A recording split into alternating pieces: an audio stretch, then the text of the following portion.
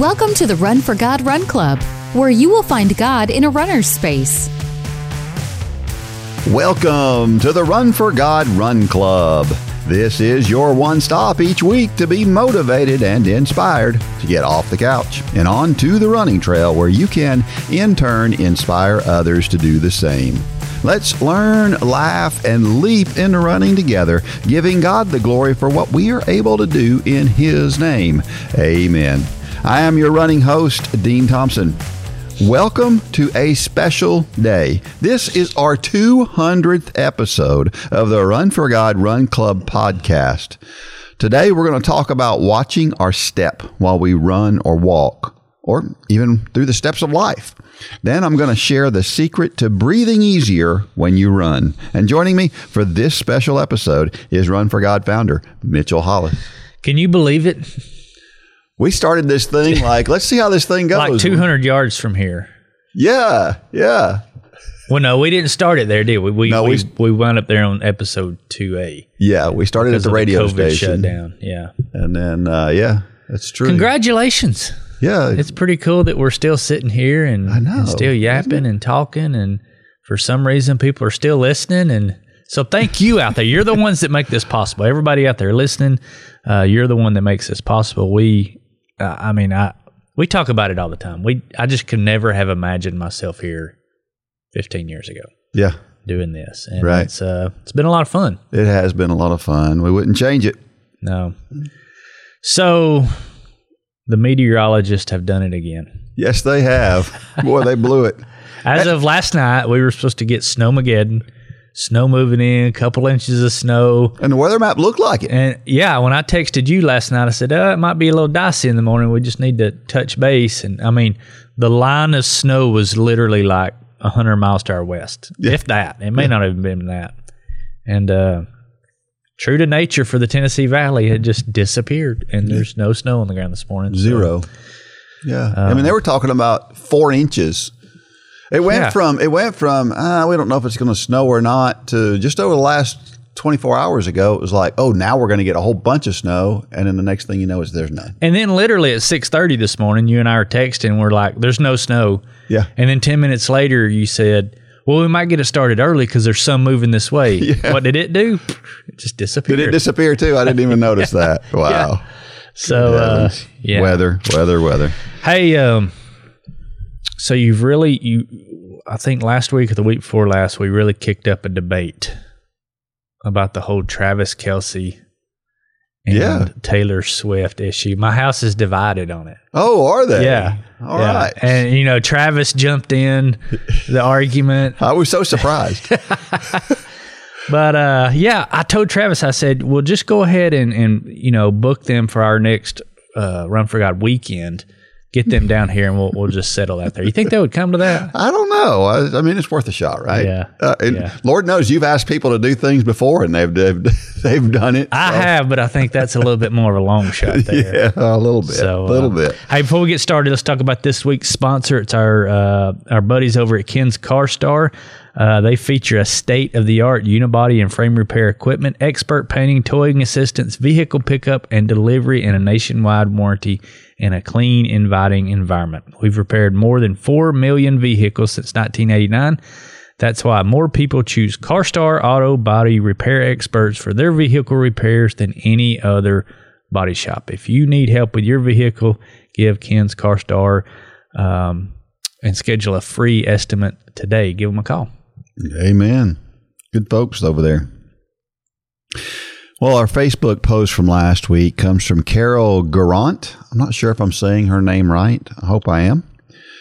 She says, I can't tell you how much the Run for God program has meant to me. This picture was taken after my first ever 7-mile run on Friday in 24-degree weather. I'm red-faced, getting chilly from the sweat, but so mentally centered. Anxiety has weighed me down all my life. Literally, from childhood and growing up in an abusive home, I've struggled with anxiety. But by the grace of God, running has me to the point where I no longer have to take a pill every day to quiet the pain inside. Knowing this supportive community is here only adds to that healing. thank you so much for being here. There's that word again, community. Yeah. Yeah. Isn't that great? It is. And I got an email this weekend from somebody that's another story that's just, I asked her to share her because her story's crazy good. And I told her she needs to share that as a story through. So I'm hoping she's going to do that because it was really good. But this never gets old hearing this, right? Mm-hmm. You know, if you're listening to this podcast, but you're not a part of the Run Club, you're just missing out. If you've never seen that Facebook group and don't know what we're talking about, oh my goodness, it's incredible. Well, and also the opportunities to meet up. You know, we're as of when this podcast comes out, we're kind of rolling out the 5K weekend here in Dalton. If you have the ability, if you have the resources and the time, and you can make it to Dalton, number one, you get to run the race for free. You know, so that's a good reason to come. But the other reason to come is to meet these people that you feel like you already know, and you do know. Mm-hmm. But, you know, we've talked about this so many times, but it bears repeating for the people that may be tuning in for the first time. But it's so incredible to watch people get out of their cars. You know, usually we'll meet up on Friday afternoon and walk the course and things like that. But it's so incredible to watch people get out of their cars and they see people whom they know, but they've never met. And they go up and they hug each other.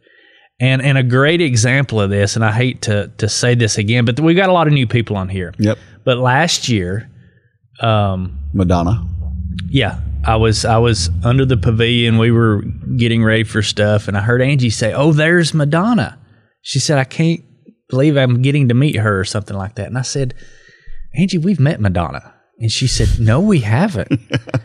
And that's how well I thought I knew Madonna, is because I thought I'd met her before, but I haven't. And that's a testament to how close and tight this community is. So if you're just kind of out there on the fringes, maybe you're just listening to this podcast, or maybe you're even a Run Club member, but you haven't engaged yet, I encourage you to do that. Because we know the names. We hear the friendships that have been made all across this country, really all across the world, of people who the only thing that ties them together is Run Club. Yep. And Christ is a result of that. And it's just, it's an incredible thing. And this Facebook post right here just nails it. It's a community of like-minded people who will rally around you. This really had, you know, what she struggled with really had nothing to do with running. Yeah. But running in this community was the solution to some of her problem. And we hear these stories all the time. And so if you're out there on the peripheral and you're not plugged in, maybe you're just a little skeptical, jump in with both feet. Yeah, and if you're skeptical of social media, we understand. I get it. I don't have it on my phone again. Yeah, again. Yeah. Well, if you're skeptical of social media, it's understandable. But I'll tell you what, we do have a number of folks who the only time they use social media is to go to the Run Club page, just to interact with the people in Run Club, and they like it. And as long as you don't click on anything outside of that, you're good. You're not going to see all that negativity and other stuff that you see through the Facebook or any other social media for that matter. But you will see people lifting people up. You'll see people praying for others. You'll see just people just being encouraging to one another. And it goes a long way. You know what I've never seen? What? I've never seen someone tearing somebody down. No, I've never seen that. You know what I always see when I go to other pages? Somebody tearing people down. Yep. And that's really what sets this group apart. That's nothing to do with me or you or Gay or Holly or Angie. That has everything to do with this community and what it has created in and itself. Yep. It's just a really encouraging community. Yep. And we got a large group of people that are starting the 5K challenge and the Couch to Marathon right now. Right. And it is great to get on there and see those other people that are going through the same things that you're going through. Sure. So if you're starting one of those things, you need to be a part of that. You need to get plugged in for sure. Yeah. All right. We had a trivia question for last week. Who is the oldest person to run a sub 3 hour marathon? This guy was incredible. Mm-hmm. His name was Ed Whitlock. He ran a world record 254.48 at 73 years old. That's incredible. That's crazy. I thought last year, I ran 251 last year at 57. I thought I was doing something, but it's nothing compared to that. And his actual record for under 3 hours was when he was 74. He ran a 258 when he was 74. He also holds the record for the oldest person to run under 4 hours when he ran 356 when he was 85 years old. Man, his age-graded time for his record at 73 would have been 2:03, which at the time when he ran it would have been the world record for the Open marathon. So he was born in England in 1931. He moved to Canada to pursue an engineering degree. And he ran when he was in high school, but then he stopped when he moved to Canada. And then he started running again at the age of 41. We see that all the time. The guy ran a 1:59 800 meters in his 40s, which is pretty impressive as a middle distance runner. And then he accidentally became a marathoner when his son had this running streak going, and he was running every day for a year, and he decided that he was going to run a marathon, and he asked his dad if he would jump in there with him. So his dad joined him, not even training for a marathon, and ran a 2:31 at the age of 48 years old. Wow. Again, it makes that 2:39. That's almost as impressive as the time when he was older. Yes. Having never done it before and just jumped in and... Yep. Wow. Really, really impressive. So he has the world record for times for the marathon in all age groups from 70 to 74 to 85 to 89. You know, in the 70 to 74 group, he ran 254. Then he ran 304 at 75. Then he ran 315 at 80. 315 at 80. And then 356 at 85. Just incredible. You know, but a lot of people, 4 hours is kind of for most people running their first marathon, 4 hours is kind of that. Mm-hmm. He did it at 85 plus years old. Yeah. Yeah. 4 hours was my big goal for my first marathon. Yep. And 356 is what I ran it in. Yeah. So I was in my 30s. Yeah, I was in my 30s, and he was in his 80s, and we ran the exact same time. Oh, wow. That's crazy. Oh, wow. Well, he also has many world track records and road records in other distances. Unquestionably, he is the best distance runner ever that was over 70 years old. He was 5'7" and 112 pounds, so he was a little bitty fella. Mm-hmm. He's got a street named after him in his hometown in Milton, Ontario, Canada. But he did die in 2017 at the age of 86 from prostate cancer. So sad for somebody to be so fit. But heavens knows, it doesn't matter how fit you are sometimes. But man, Ed Whitlock, what a legend. Yeah. Upward Sports equips churches to run self-sustaining sports ministries in their communities. Whether you're a sports fanatic or on staff at a church, Upward Sports will give you all the tools you need to run a first-class sports ministry that allows you to reach families in your community. Upward Sports offers basketball, soccer, flag football, cheerleading, volleyball, baseball, and softball through league and camp offerings. At Upward Sports, we want to help your church make a difference and give you increased opportunities to share the gospel. Learn more today at upward.org. That's upward.org.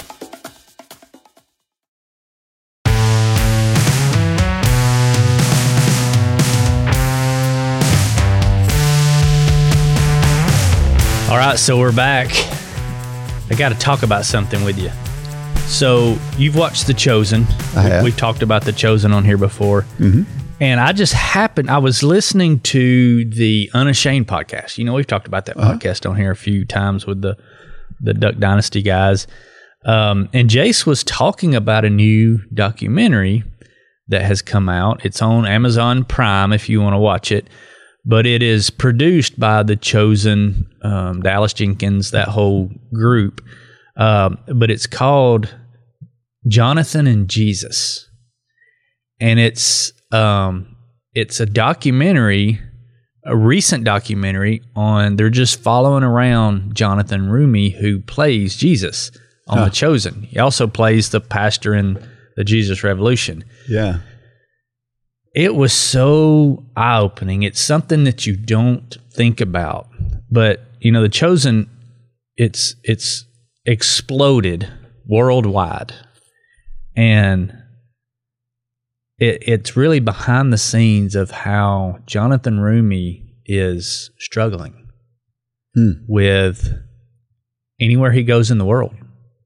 People are coming up to him and saying Jesus. Wow. And even going as far as grabbing his arm and bowing down. And I never thought about, and I'm sure he never thought about it, but he just really struggles with the weight of it. And it made me think, and they did not draw this parallel. I drew this parallel in my head, but there was a few instances where he was doing it was like 10 hours of media interviews, and I think it was leading up to season 3. And there was at one point he just asked everybody to leave the room. He said, I need a break. I'm at wit's end. This is too much, because everybody that interviewed him was asking the question, what is it like? Is it heavy to play Jesus? I mean, it's all about him taking on the persona of Jesus. And it made me think about how Jesus, the pressure on Jesus, because the Bible talks many times about him getting away. Yeah. And, going into the garden to pray and getting in a boat to get away from the crowds. And I don't know, it was just, and that, like I said, they weren't trying to draw this parallel. I don't want to, because that would be kind of weird if the producers were drawing this parallel. But I think it just naturally drew for me, because I can't imagine, after what, you need to watch it. It's only 4 episodes. Yeah. But it really shows, as it should, but it shows the weight of that character and that persona. He's known, I mean, obviously what's the guy's name that played Jesus in the Passion of the Christ? I can't remember his name. Yeah. Anyway, it was just something I never thought about, and I wonder if he had thought about it, when he accepted this role. Of course, he's a very, devout believer, so that helps. But it helps and hurts. It does, because he realizes the gravity of that, right? So yeah. So I don't know. It was interesting. It's kind of a plug for it. If you want to go, it's on Amazon Prime. It's called Jonathan and Jesus, and it's he gets to meet all these incredible people. He met with Alice Cooper, who has become a Christian later in life, and all these people. And there's people on there who are not Christians, who he's interviewing, and what he set out to do. It was almost a pilgrimage where he's traveling all over the world to find out who people say that Jesus is. Yeah. And it's just a great little series. Each one's about an hour long. I don't know, I just thought I'd bring that up because it was fascinating. I watched all 4 in the past few days. Holly was out of town, so I didn't have a whole lot to do. So anyway, it was great. That's cool. Well, another thing that's coming up probably this week, as this episode comes out, is a radio interview on The Gate Radio. Mm-hmm. That is. How did that go? I haven't even asked you about that. It went great. Yeah. The guy that from The Gate Radio, he's just as nice a guy. He's a runner. Mm-hmm. He's up in New Jersey, so he and I understand him. Sure. And it went both really the well. New Jersey part and the running part. That's right. That's right. And so thegateradio.org, if you want to listen to that, it's going to be on every day during the week at different times. Each day it's a different time. So they strategically put those things out. So check that out on The Gate Radio. So do you have any aspirations for getting back into ultra marathons? Yeah, not immediate. Yeah. Yeah. But at some point, yes. I mean, Ironman ultras, I'll do more before I die, God willing. Yeah. Not right now. Well, last week we talked about the Keys 100. Yeah. It starts in Key Largo and finishes in Key West. And I was thinking about signing up, and I really just couldn't find an excuse not to. Yeah. So I signed up. Congratulations. So, yeah, well, I don't know. This is way outside my comfort zone. Well, I was really looking forward to helping Debbie crew for you. Yeah. You just happened to pick a race that's on my my youngest son's graduation weekend, so I'm going to be there. It's hard to find an ultramarathon that's not on trails. Yeah. I don't like running on trails. I don't enjoy running on trails. And so I force myself to do it occasionally, but I don't enjoy it. And so I really don't want to do one on trails. I'm really surprised that race is as late as it is. I mean, because right now would be the time to have a race in the Keys. Right. Because it's like 75. Yep. But it could be really hot. The average high is 85. Yeah. Yeah. That's hot. That's the average. For an ultra. Yeah. The That's average hot low for is 77. any race. So even at the low, when the sun's down, it's still going to be warm. So to get ready for that, then you're going to have to, are you going to like wear your moon suit and your rubber vest to try to get ready for it? The temperatures is going to be the X factor. It is, but temperature's never affected me as bad as it does most people. I don't think temperature's going to be that big a deal. You've never run 100 miles either. No, but I remember running the Boston Marathon when it was 87. Yeah. And, that's a whole different level of intensity, It is.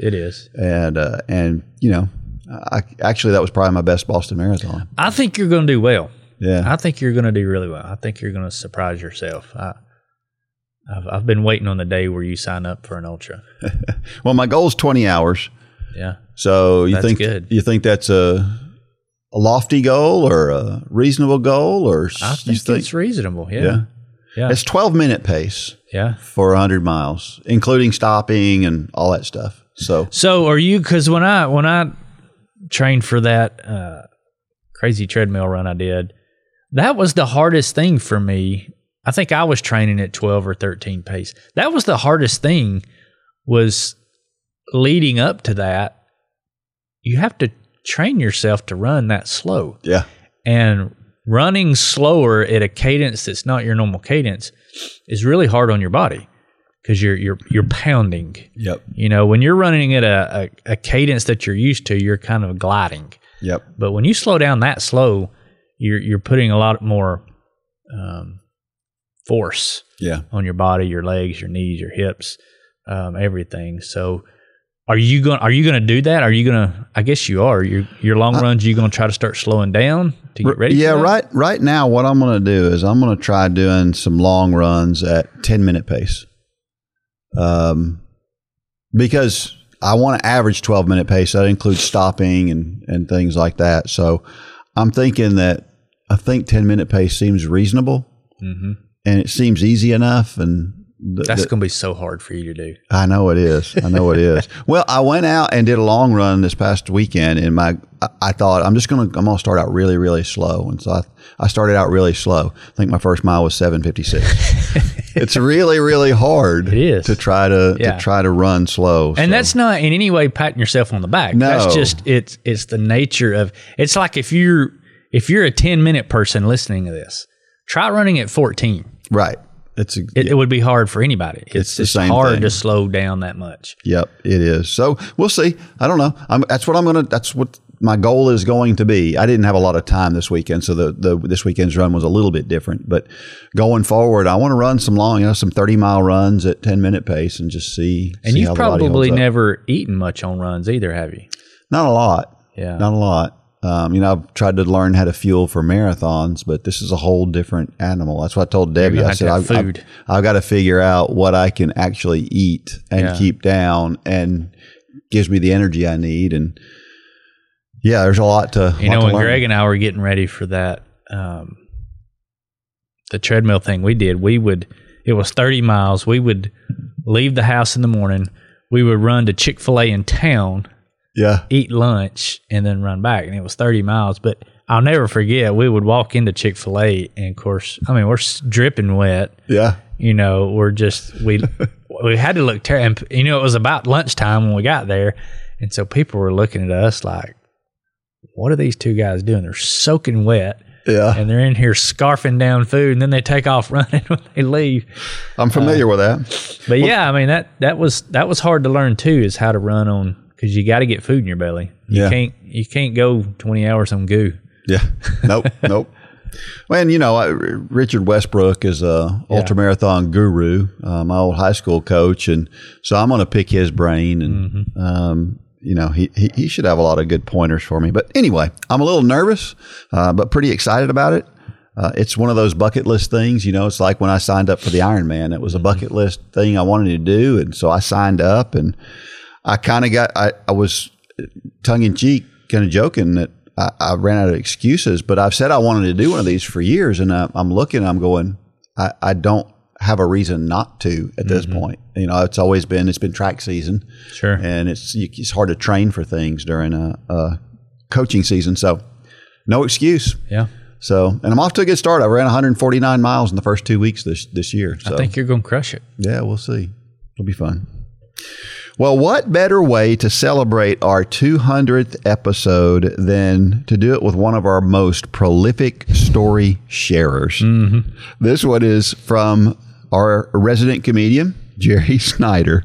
It's called Watch Your Step. So, Jerry, before we get started, Jerry really needs to come to the Run Club weekend in April. We've been going back and forth. Have you? Yeah.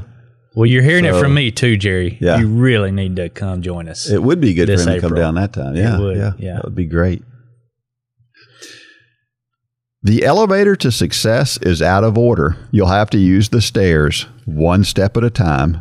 Joe Girard, author. Not long ago, my car broke down. I thought I called AAA to rescue me, but I accidentally called AA.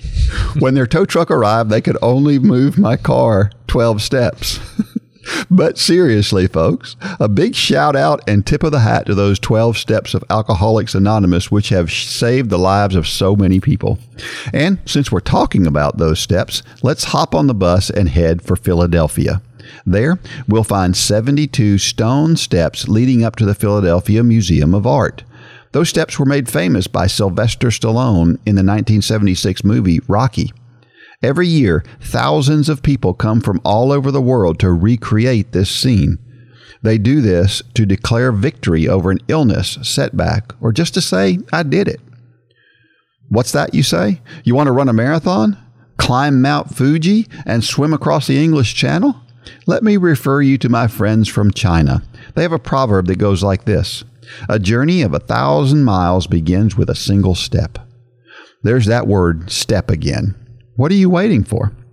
Yes, I understand there are friends and family that think you're a loon to have these goals. So, for an answer to those comments, we'll check in with our friend from Walden Pond, Henry David Thoreau.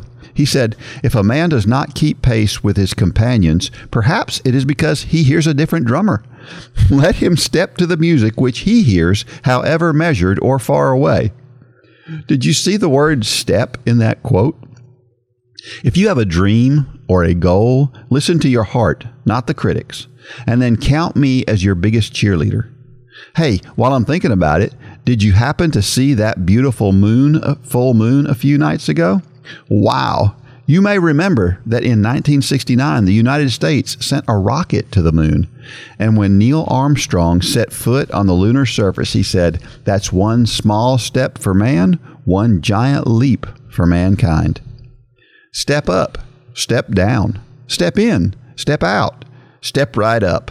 Please step aside, step this way, step that way, step away, step ahead, step behind, step lively, step on it, step on, step off, step to the right, step to the left, step around, step over, step up to the plate, baby steps, giant steps, get in step, and please don't step on my blue suede shoes. There's a lot to be said about steps. In my opinion, here are the most important words on the subject. The Lord directs the steps of the godly. He delights in every detail of their lives. Though they may stumble, they will never fall, for the Lord holds them by the hand. That's Psalms 37:23. Great job, Jerry. As always. Once again. Yeah. His stories are just, they make you smile. Yeah. You know? they're just delightful. He's done a lot of traveling, or he's done a lot of research on a lot of places. One of the two. Yeah, he has. He likes his history. It sounds like, right? Well, and we know there's a lot of people probably listening to this that are thinking about taking a big step. You know, I just said that I just signed up for a 100-miler. That was a pretty big step. Mm-hmm. It's a long step, and or a lot of steps, and you know, a lot of times we have trouble with that first step. That's the hard part, right? I've run thousands of races in my life, but it was hard to take that step of just signing up for a race that's outside my comfort zone. And it's that way for a lot of us. For some people, it's just trying to complete a 5K. For other people, it's completing a marathon. For some people, it's just getting up and facing the world. I mean, we've all got our issues. But I remember Debbie telling me one time about how when she was saved, she remembers that day really well because she remembers being in the church.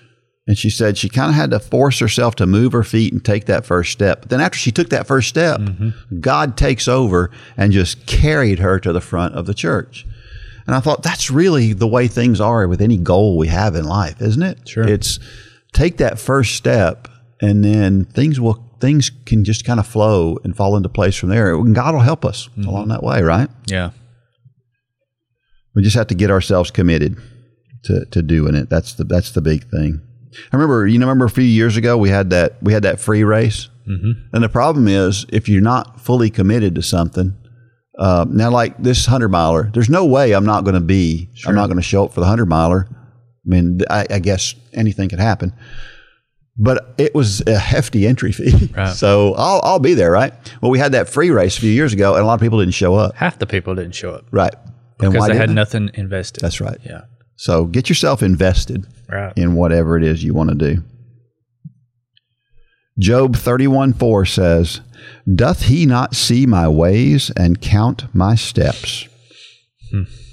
This is Job's closing argument in the book of Job, right? You know, we go through all these scenes with Job, all these terrible things happen, and his friends are trying to get him to go in a direction, and this is kind of his closing argument on why he is going to follow God no matter what. Sure.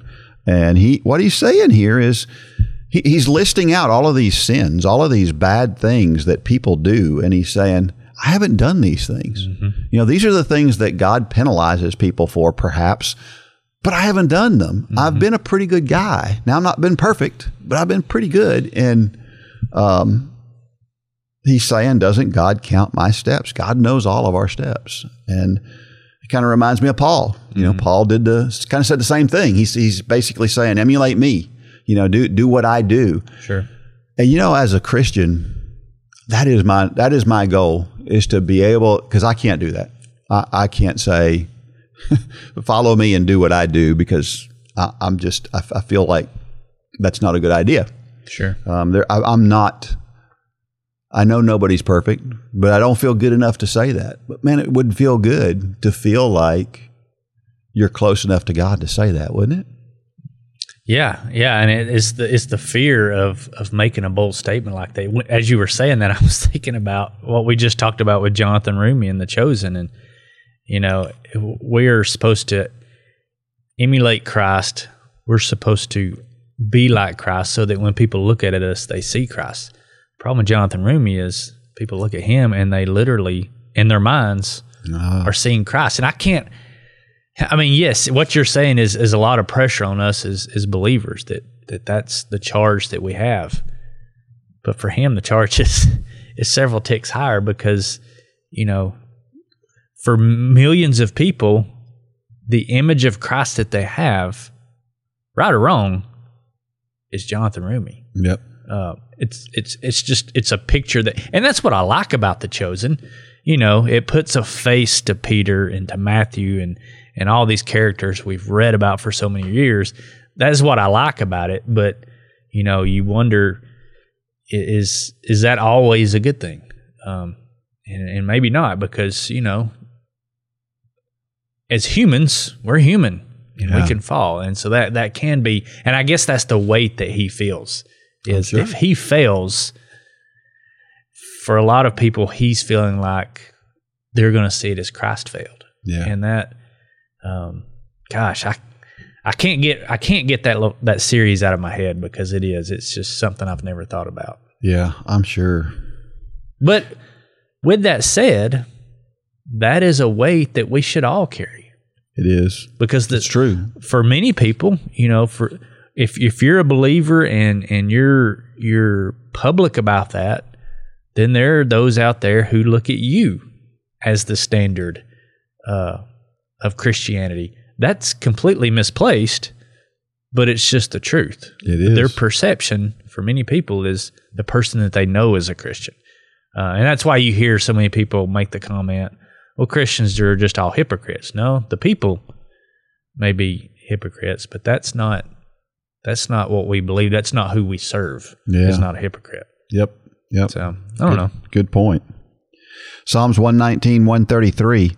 Order my steps in thy word, and let not any iniquity have dominion over me. It's another bold assertion, right? Asking God to order your steps is saying, God, no matter what you have for me, I'm all in. So if you knew that what God had for you, and it could be what God may have for me, maybe what he had in store for Job. Mm-hmm. We don't know that. But when we ask God to order our steps, that's what we're asking. We're saying, God, no matter what you have for me, I'm in. And man, oh man, it kind of goes, the gravity of that is just like the gravity of what you're talking about with Jonathan Rumi, right? Yeah, and this kind of has a word picture for me. I was watching it was a talk that Dave Ramsey was giving at Craig Rochelle's church. I forget what church he pastors, but it's some big church, I think in Texas. And he was talking about his wife. She's the picture of health. She's fit, and Dave Ramsey says, and I'm not. And he said, just look at me. But he was talking about his wife. When she gets done with her walk, she walks like 6 miles in the morning. When she comes into the house, she makes this.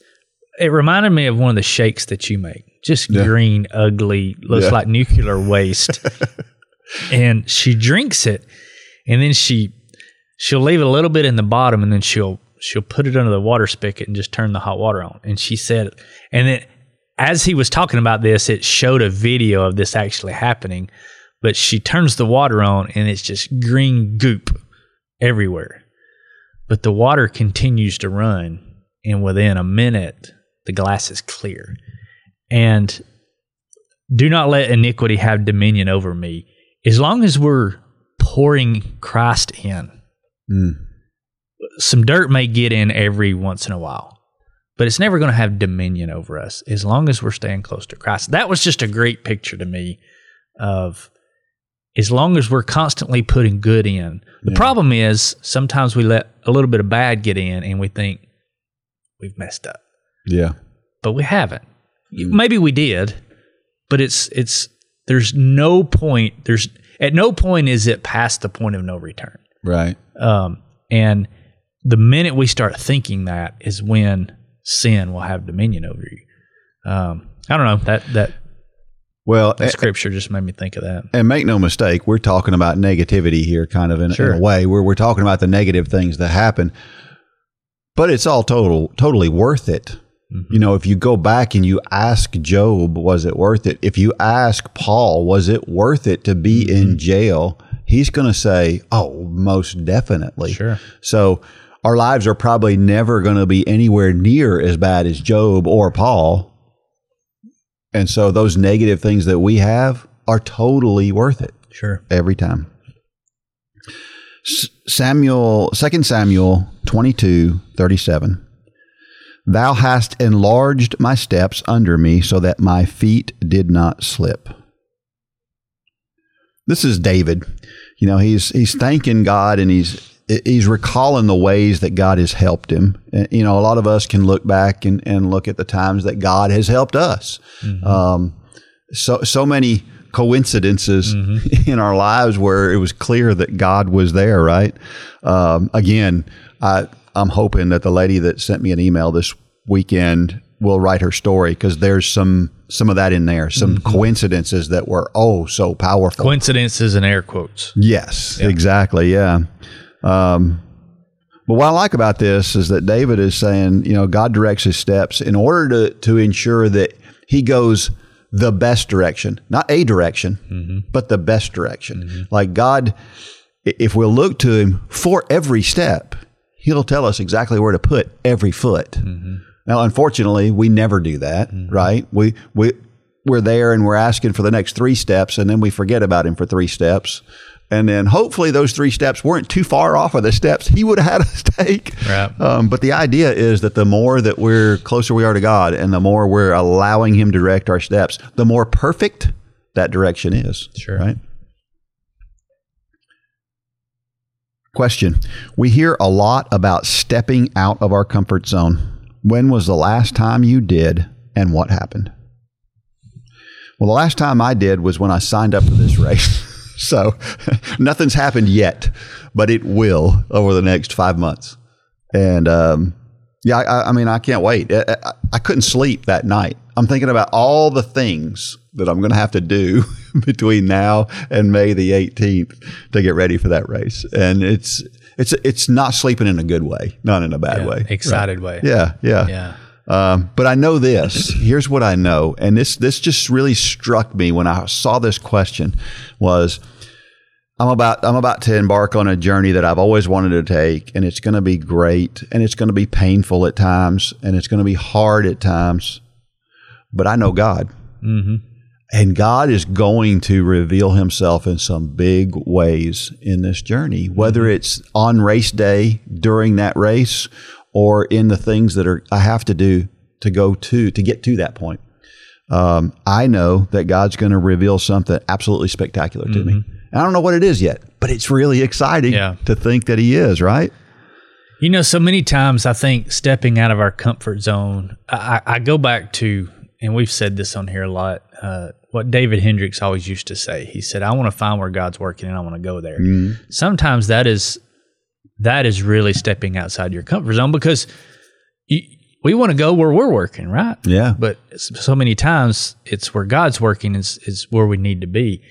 We had and I'm not going to say any names, but a few weeks ago we were doing this podcast, and I was at my church several weeks ago, and I got to talking to a gentleman there who was new to our church, and we were talking in the gym one day. I had introduced myself, and as we got to talking, he was just very upfront that he's not a Christian. He's struggling with believing the things that he's hearing. And I don't know. That's just something you don't really run across in church. Yeah. There's plenty of lost people in church, but they don't just come right out and tell you. Yeah. I don't necessarily believe that, and I want to believe it, but I'm struggling with it, and was very open about it. And so I wound up not even going to Sunday school. A friend of mine, and I just sat there and talked to him the whole time. And it's, we were very careful not to, this is not the time to say you need to get saved. We just got to know him, really just talked about kids and, all kind of stuff. But I could tell he's a very analytical person. And so that was on Sunday. Well, I told him, I said, there's a book that I want you to read if you're willing, and it's called Cold Case Christianity. Is that the one? Yep. Yeah, yep. Cold Case Christianity. And it's a book I've read before, and it really goes through, that's the one with the detective, right? So it's a detective who was an atheist, and he went to try to prove Christianity wrong from a detective's standpoint, and in the process became a Christian. The more he dug in, the more he believed. And I just really sensed that this is where that guy was. He was really skeptical person, and curious person, I could tell. And so I said, there's this book that I want you to read. And he said, yeah, I'd love to. I said, well, I'll bring it to you next Sunday. Well, we're doing the podcast Monday morning, and I was looking at my bookshelf, which I'm looking at right now, and I was scanning it trying to find that book, and I couldn't see it. And I was like, I don't have that book. And so I asked you if you had one. You said, yeah, I've got one. And it's like God just whacked me upside the head and said, why are you waiting till next Sunday? Right? I mean, That's what's convenient for me.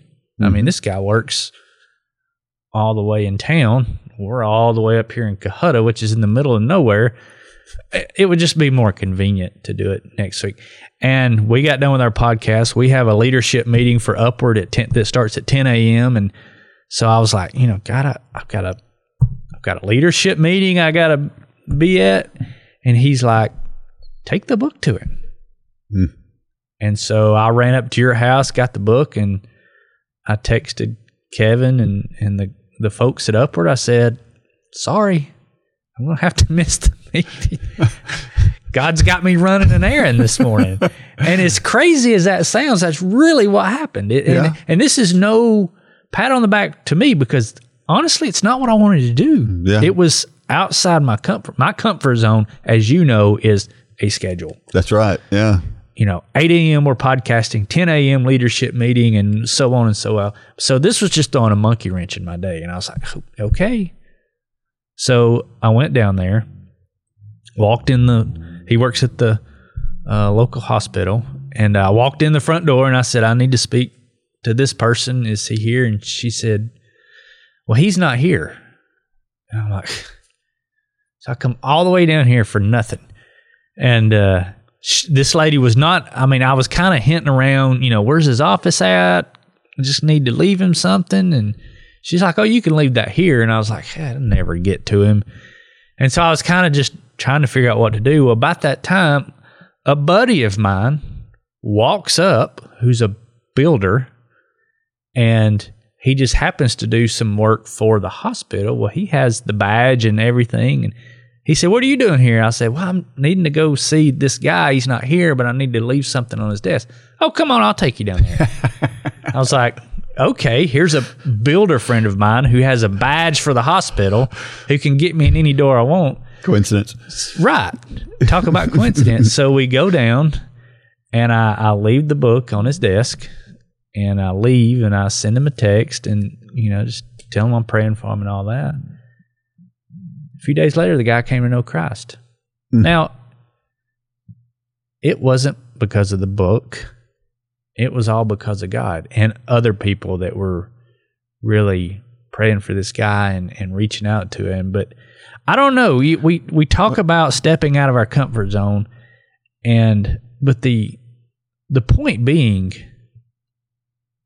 as you said with Job, and as you said with Paul, it's always worth it.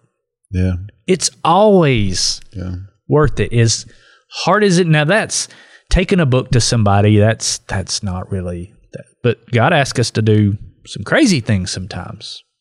Like Paul, like Job. It's so hard to think about, do I want to be as close to God where he says, consider my friend Mitchell? Yeah. The answer should be yes. Yeah. And as we grow in our faith, that answer becomes easier. Yeah. But it's never going to be, especially when you read, a chapter like Job. Yeah. But if you ask Job, to your point, he would say it's worth it. So the point is, if God's prompting you to do something, to talk to someone, to sit down and pray with a person, gosh, I know how uncomfortable that feels. Mm-hmm. Do it. I often say that how do you know God's talking to you? If it's obvious that he's asking you to do something and it doesn't make sense, that's God. Yes. Yeah. Yeah. 99% of the time in my life, if I'm like, that's not a good idea, but the idea keeps coming to your head, that's probably God. Yep. Absolutely. Well, you know what I find interesting about that story is that not only were you prompted to get outside your comfort zone and do something a little outside of what you would normally do, but that had to be uncomfortable for him to speak up to start with. To say, I don't know that I believe all that while he's in a church. Right. That had to be that could not be comfortable. It was awkward. It was very awkward. Yes. I was like, whoa, didn't see that coming. But I'm not going to Sunday school. It's funny that somebody who was questioning God at that point in time, God so clearly was forming his words. You know what I mean? But think about all the. This is where because I sent Kelly, the guy that my builder friend. I mean, so God prompts this. I didn't have the book, but I'm sitting in the room with a guy that does have the book. He calls his wife, who just happens to be home, who got me the book. Go down. I can't get the book to the guy's desk, but a guy walks up that has access to get me to the guy's desk. I don't know. It's one of those times where you paint yourself and you think, God, thanks. Yeah. Thank you so much for just lining all these coincidences up. Because what it did for me was it showed me once again who's in control. Yeah. Because I couldn't have done all that. Yeah. I mean, if it would have been my way, it would have been the next Sunday. That's right. Period. Yeah. Wow. What a great story. Another question. Have you ever had to step away from the crowd because of your faith? What happened?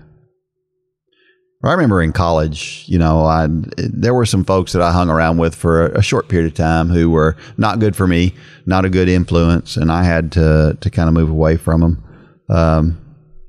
That's never been a big problem for me to move away from stuff I don't like, I guess. My bigger problem is this incessant need that I have to tell the crowd how wrong they are. You know what I'm saying? Mm-hmm. My problem's not moving away from them. My problem is while I'm moving away from them, I'm telling them how bad they are. That's where I have a hard time. Yeah. And that's where God's been working on me. I'm better at it than I used to be. Still got a ways to go. But that's where I've got to get better at not pointing my finger at other people, right. Because, I'm not as bad as they are. Right. Right. Done correctly, this can be one of the most powerful testimony things. Because people see it. Yep. And you're right. And I've done it too. Mm-hmm. It's like as you're walking out the door, you're saying, basically, y'all are headed to hell. Yeah. That is wrong. Yep. And in so many levels. But every time. Walking out the door many times, that's powerful. Yeah. Because people see he's different. Yeah. Why is Dean leaving? And man, many times God can use that as a door open to step through. For sure. But the righteous indignation side sometimes gets the best of us. Yeah.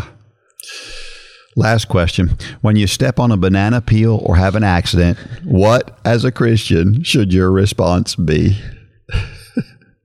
Well, I think we should look at the message that God has in it. And I've told the story before, but it bears repeating that whenever I had gone 5.5 years without missing a day of running. And the story is, I got sick and made it through being sick. I was terribly sick, and I struggled through that being sick, got over that. And then that next weekend, basically, I forgot to run. I just forgot to run. I mean, how do you do that after doing it every day for 5.5 years, right? And when I realized it, it was too late. Mm-hmm. And, my initial thoughts are, well, what can I do to fix it? And you can't do anything to fix it.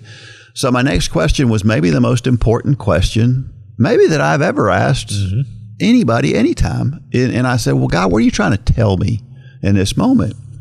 And I felt God telling me, look, I know you love running, but if you can forget running or you can forget to run, clearly it's not the most important. It's not become an idol in your life. And that was what God was telling me was just, I know you enjoy it. Go out and do it and don't feel guilty about it and just do it. Mm-hmm. And I feel like it was a big moment for me. So it was a good thing that I missed that day. Whereas most people would be devastated by that, right? But so often, when something doesn't go right, we just look for all sorts of problems. Sure. Instead of thinking, oh well, what good? We want to point the finger. Yeah, yeah. This is their fault. Yep. Yeah. And today, somewhere, within the next few days, it'll be exactly 8 years since that day. So I missed one day after 5.5 years and haven't missed a day in 8 years. Huh. So you're due. Yeah. Sounds like it. Yeah. So just when things aren't right, ask yourself, what what does God want to teach you in that moment? It's a good word. It is so hard to stay on track as a runner or a walker. The world also makes it difficult to stay on track spiritually, too. For pennies a day, Upward Sports Run for God Run Club can make both of these journeys more fun and much easier. Join the Run for God Run Club and get access to training plans, videos, and the best group of active Christians you will find anywhere. Go to runforgod.com and sign up today.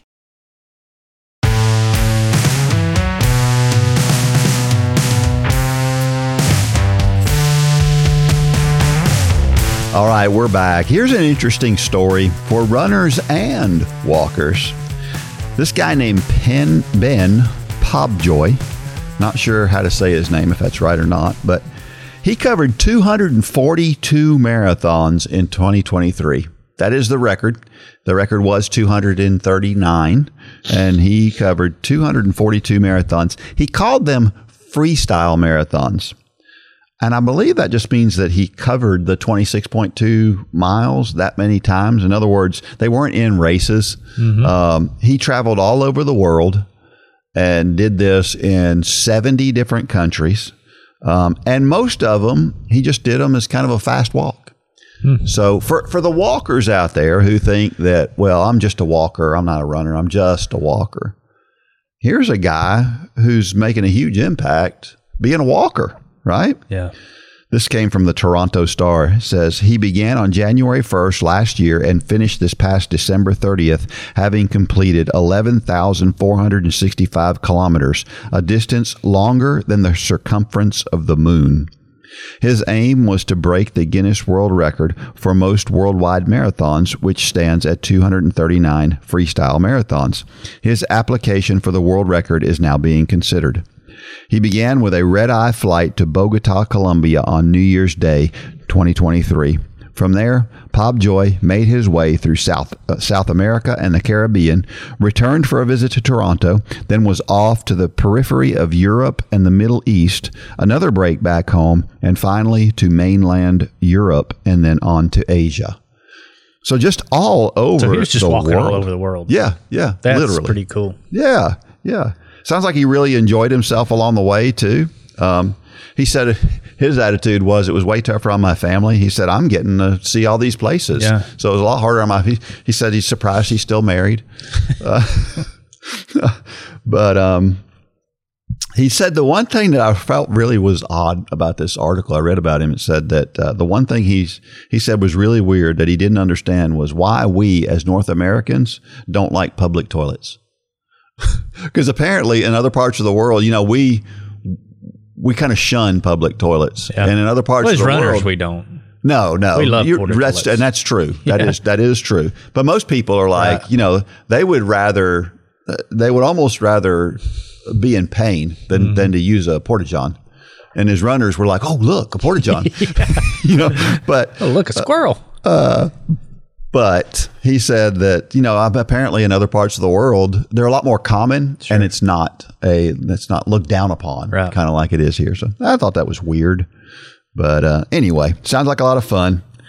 And of course, that makes this 100-miler I signed up for seem like no big deal. Yeah. It's no big deal, Dean. That's it. Well, it's a time for Dean's Thoughts. That's a time when I share something I've written about the intersection between running and faith. Well, one of the most frequent questions I get is about breathing. Seems natural to me, but this one is called Breathe Easy. As a coach, I am often asked about breathing. Most new runners feel that they are struggling to breathe and look for guidance.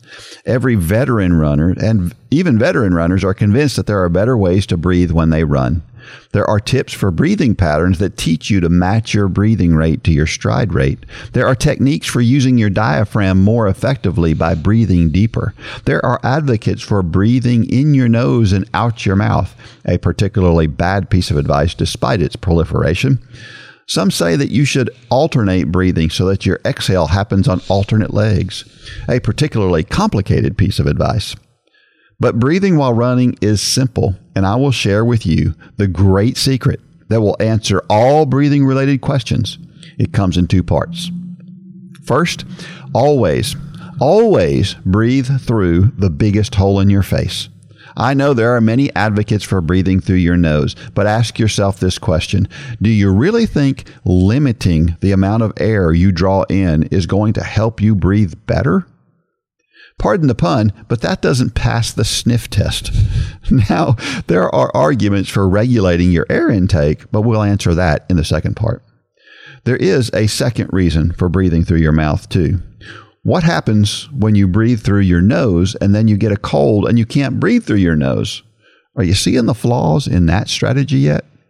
Breathe through the biggest hole in your face, your mouth, and you will notice that you are also breathing through your nose while you breathe through your mouth. It is the natural way to breathe when you're exerting yourself. Second, relax. Period. Most breathing problems happen when an athlete is anxious about it. When you relax, you will breathe deeper. When you breathe deeper, you are far less likely to get a side stitch. Relaxing when you breathe will solve all your breathing issues. But coach, you say, it's hard to relax while I'm breathing like a freight train. Oh, I understand that. So here is how you work on relaxing when you breathe. Count your steps while you breathe. Breathe in for 2 steps. And then breathe out for 2 steps. That is a normal breathing pattern for an easy run. Now, try breathing in for 3 strides and out for 3 strides. Once you accomplish that, try doing it for 4 strides. I have worked my way all the way up to 7 strides, although admittedly, I was running much slower than my normal pace. You won't be able to keep breathing this way for very long, but see how long you can do it. You will find you can't do it unless you are relaxed. When you feel your body telling you that you must relax to keep the longer breathing pattern, you know what it feels like to have relaxed breathing while you run. Now, go back to normal breathing and see how much easier it becomes. Breathing is a natural thing, and we need to let it happen naturally. Do you think God would have given us the urge to breathe through our mouth while we run if it was bad for us? Of course not. Relax and breathe easy. You know what else is natural? Knowing that God exists. It is always sad but very telling when atheists think they need to take God out of every conversation and setting. Why do you think they do that? I believe it is because they feel convicted by the Holy Spirit. The only way to get away from that conviction is to stop talking about it. No one likes to feel they are doing something unnatural, including non-believers. Why does it matter if other people talk about God if they're not in the conversation? It doesn't. But they know the more people talk about God in general, the more likely they are to hear about it at some point. So they feel the need to get rid of all talk about God so they don't have to feel convicted. Now, you might think this is a bad thing, and in one sense it is. But it is also good in another sense. The fact that they feel the conviction of the Holy Spirit means that He is talking to them, trying to get their attention. They're so close to hearing Him, all they have to do is quiet themselves for a minute and they will be able to hear Him. That sounds like a good thing, doesn't it? Don't make breathing while you run a complicated thing. Just use your natural tendencies to become more efficient at it by relaxing. You will find running is more enjoyable when you do, because if you can relax your breathing, you'll feel more relaxed all over. And realize that our relationship to God is as natural as breathing. But just like we can't fight against our breathing when we run, we can't fight against our relationship with God. But it all gets better when we relax and let the natural take over. It's a great story, Dean. Once again. You get questions about breathing? I do. Yeah, I think that's one of our more common questions. Yeah. And I'm just like you. There's so many things and a lot of things that we overthink nowadays, but especially in running. I mean, we get a lot of questions about breathing, and even though techniques, there's a place for it sometimes. Yeah. But it's very rare. Yeah. Form. Mm-hmm. You know, a lot of new runners, we get a lot of questions about form, and my answer is just run. Yeah. You know, just it's hard enough with all those other things, trying to overthink those other things. So, yeah, I mean, I think there's a place for it, but for 99.9% of population, it's just breathe through the biggest hole in your face. Yep. Yeah. And for a lot of people, just breathing natural just works, Sure. and it works fine with no problem. But this counting your steps thing really does get you to a point where it helps you to feel what it feels like to be Well, that's relaxed not really when a you breathe. breathing thing. That's a relaxing thing. It's a relaxing It's thing. it's an That's exactly exercise to help you relax, That's which exactly is a lot of people do struggle with that. Yeah, because sometimes you think, Man, a lot of times they're not relaxed because they're trying to figure out their breathing. Yeah. Or am I running right? And then you see the shoulders go up and the ears come down, and they're like, all of a sudden they're in a knot. Or just breathe. Yeah. Just run and relax. And it's amazing how much easier it gets when you just do those two things. yeah. But I see so many people in cross country races, kids who are who have their mouth closed while they're racing, and Never understood that. You know, we used to have a young lady, Sarah J. yeah, She was fast. Yeah. I mean, she was national champion triathlete when she was young. That girl never opened her mouth. Yeah. She always breathed through her nose. yeah, So yeah, just don't overthink it. And for her, it was natural, yeah. you know. And if it's natural for you not to open your mouth, then by all means do that. But for most people, we need air. If you're like me, I need more oxygen when I'm running. Yeah, I can't imagine just trying to breathe through my nose, actually. Yeah. I don't know. Well, do you think that statement about atheists is right? You think the last thing they want is to be convicted by the Holy Spirit, and that's why they are wanting to take things out of... I think it's absolutely right. Yeah. Yeah, I think... yeah, I think you nailed it. I think they're hearing God. Yeah. They're just trying to quiet him. Yeah. They won a big argument when they got the Supreme Court to take prayer out of schools, prayer and the Bible out of schools. That really hurt the Christian cause when we allowed that to happen. Right. Based on a false premise. Right. I would say as well. So, I don't know how many people out there are big, constitutional advocates or whatever, but the Bill of Rights, the first one, it says Congress shall make no law respecting the establishment of religion or prohibiting the free speech thereof. And I mean, that is pretty plain and simple. It doesn't say anything about, you hear people talk about the separation of church and state, and those words are in none of our documents, none, zero, zilch. They're not. Right. My favorite story about the founding of our country as it relates to this is you have a lot of people arguing that the founders of our country were Christians, and you have some people saying, no, they weren't Christians. And you have all these arguments back and forth. I say it doesn't matter. It does, but it doesn't. It matters that our country was founded on Christian principle. But the best story I can think of is when Ben Franklin, who was not a Christian, admittedly was what they called a deist at the time, he said they got to this point where they were trying to write the Constitution. They're trying to come up with this brand new form of government that's different than anybody else has done, and they were at an impasse. And nobody could make any headway, and they were just too far apart. They couldn't agree, and there was nothing they could do. And they thought that we're going to just have to quit. We're not going to be able to finish this thing. And Ben Franklin, of all people, stands up and says, "Wait a minute, you guys have been praying to God for direction all this time, and now all of a sudden you're at an impasse. Why wouldn't you go to God and ask him for help?" So they did. They stopped what they were doing. They prayed, and then they finished the Constitution. And this came from somebody who wasn't a Christian. So tell me again how anybody intended for God not to be in the middle of our government. It's just not true. Sure. Yeah, I mean, you hear it said all the time, but it does. It takes more faith to believe there is no God than to believe there is a God. There's a lot more evidence for God, sure, than evidence that there's no. But God. I think I shouldn't make a general statement, but I'm going to. I think for atheists, I don't think it's that they don't believe in God or that there is a God. I think it's because they don't want to believe it. Yeah. They're comfortable with the lifestyle that they're living, and it doesn't line up with what their moral compass tells them to be right.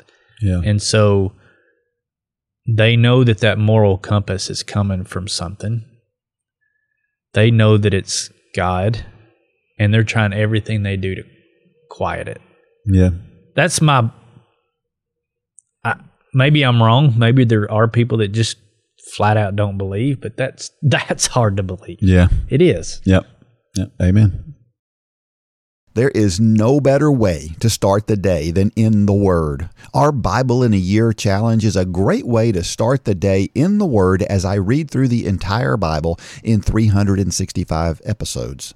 I also share running and walking tips each day, as well as encouraging quotes. Choose the self-paced challenge so that you can go at your pace. You must be a Run Club member for access to this exciting challenge. So, if you're not a member, sign up today and get started. If you are a member, what are you waiting for?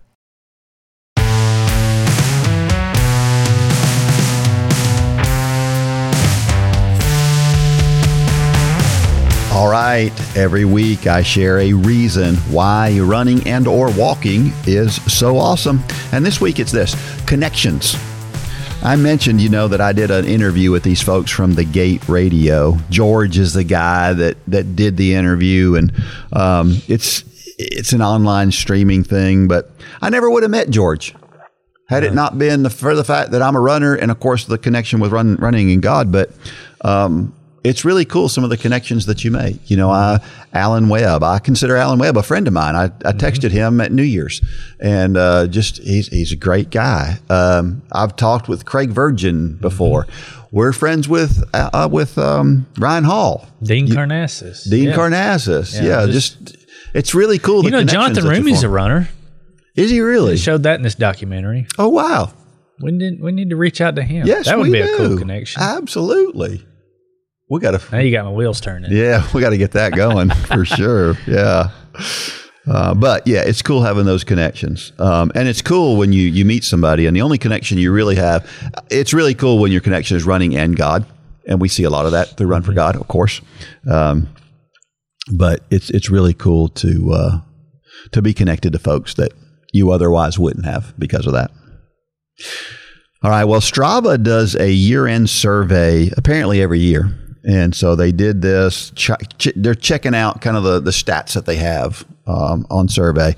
More than 10 billion activities were shared on Strava. That's a lot. Mm-hmm. They have communities in over 190 countries. There are over 3,000 professional athletes on Strava. I didn't realize that. They must have more cyclists than runners, I'm guessing. That's kind of how it started, wasn't it? Yeah.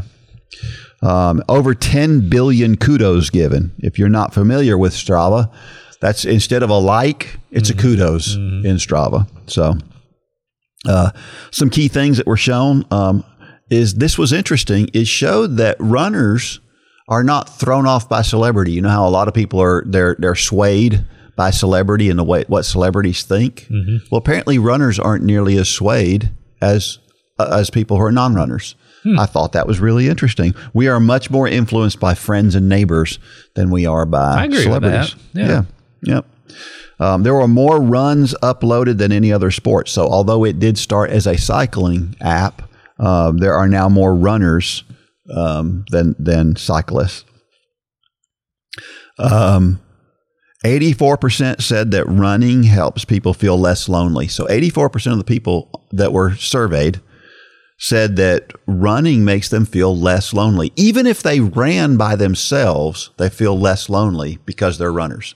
That's kind of an interesting thing, isn't it? Mm-hmm.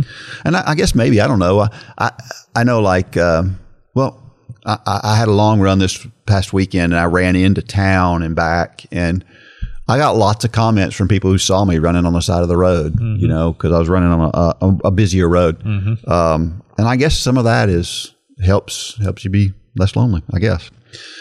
Average pace and generation. So the average pace for baby boomers was 10:48 per mile.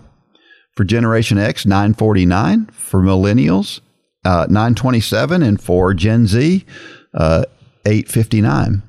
Interestingly, Generation X, their average run was longer at 4.3 miles, then Boomers at 4.0, Millennials at 3.9, but Generation Z, they run the shortest. They run 3.3 miles on average.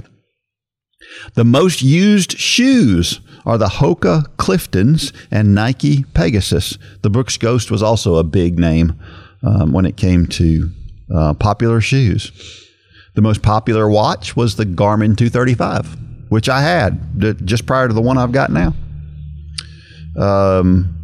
When asked, well, what makes them go out the door to run, most said that it's the routine is what helps them the most.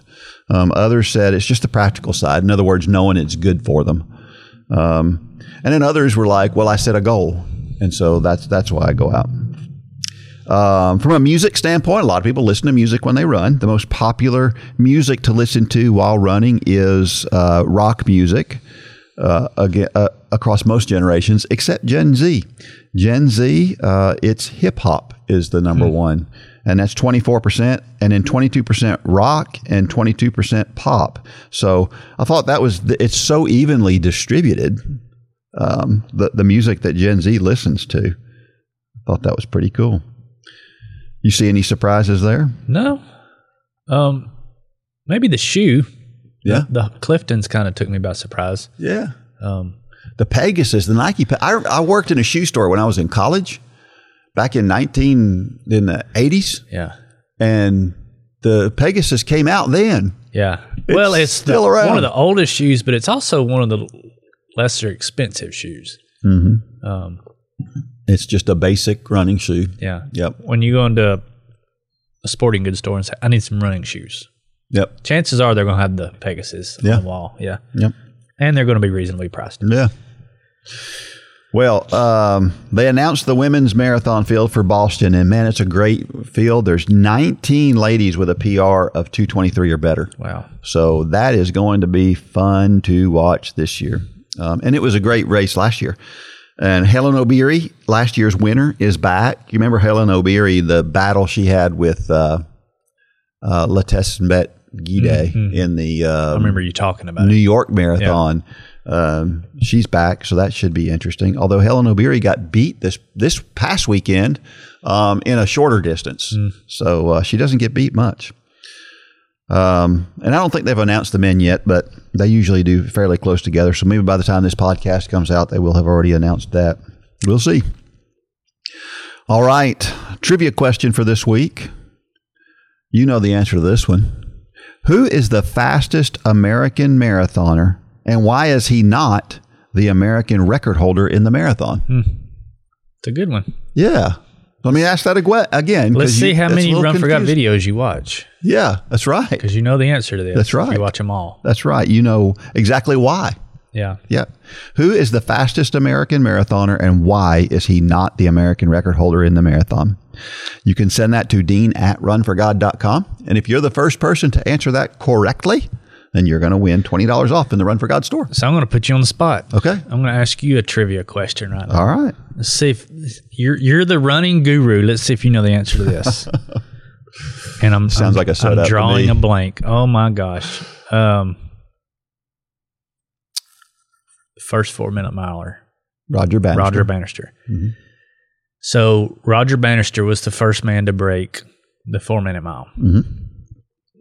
Back in those days, it was done with a stopwatch. That's right. That stopwatch recently sold at a Sotheby's auction. Really? Knowing me, who stopped bidding on that watch at $38,000?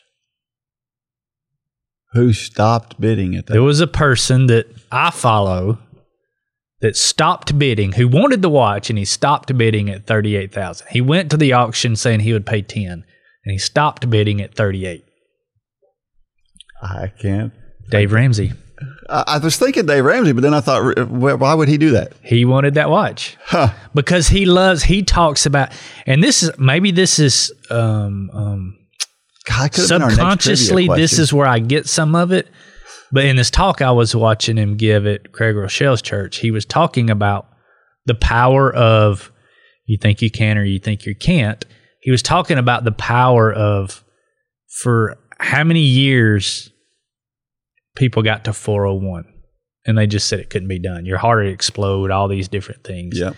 And then when it did happen, how many people broke it? And I think in the following 8 years after that, and he was talking about the power, and he wanted that watch because he talks about it so much. Yeah. And he said, I went to the auction, going to pay up to $10,000. He said, and he had a watch in his hand. I was thinking, he owns that watch. And he said, I stopped bidding at $38,000. I went on eBay and I bought this one for $10. Do you know what it finally sold for? Did he say? He didn't say. I'll have to look that up. We'll have to make that a trivia question. But I thought that was, Yeah. I love listening to him as well. So it kind of tied my worlds together. That's pretty cool. Yeah. That's pretty cool. All right. Well, our motivational thought of the week, since we're recording on MLK Day today, here's an MLK quote. He said, "You don't have to see the whole staircase. Just take the first step." Another step. Isn't it amazing how these things, they just go together? Yep. Had no intention, Right. but they just go together. My goodness, that first step may be the hardest, but it is usually the most important. If you'll take that one.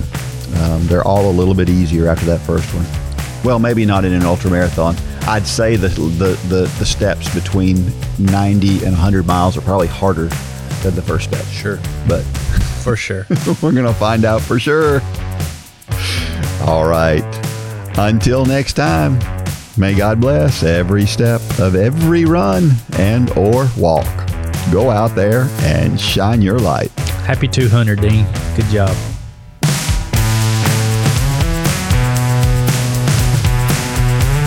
For more information about the Run for God ministry, go to runforgod.com. If you have questions about your salvation, click on the Peace with God tab. There's nothing more important. Thanks for joining us today.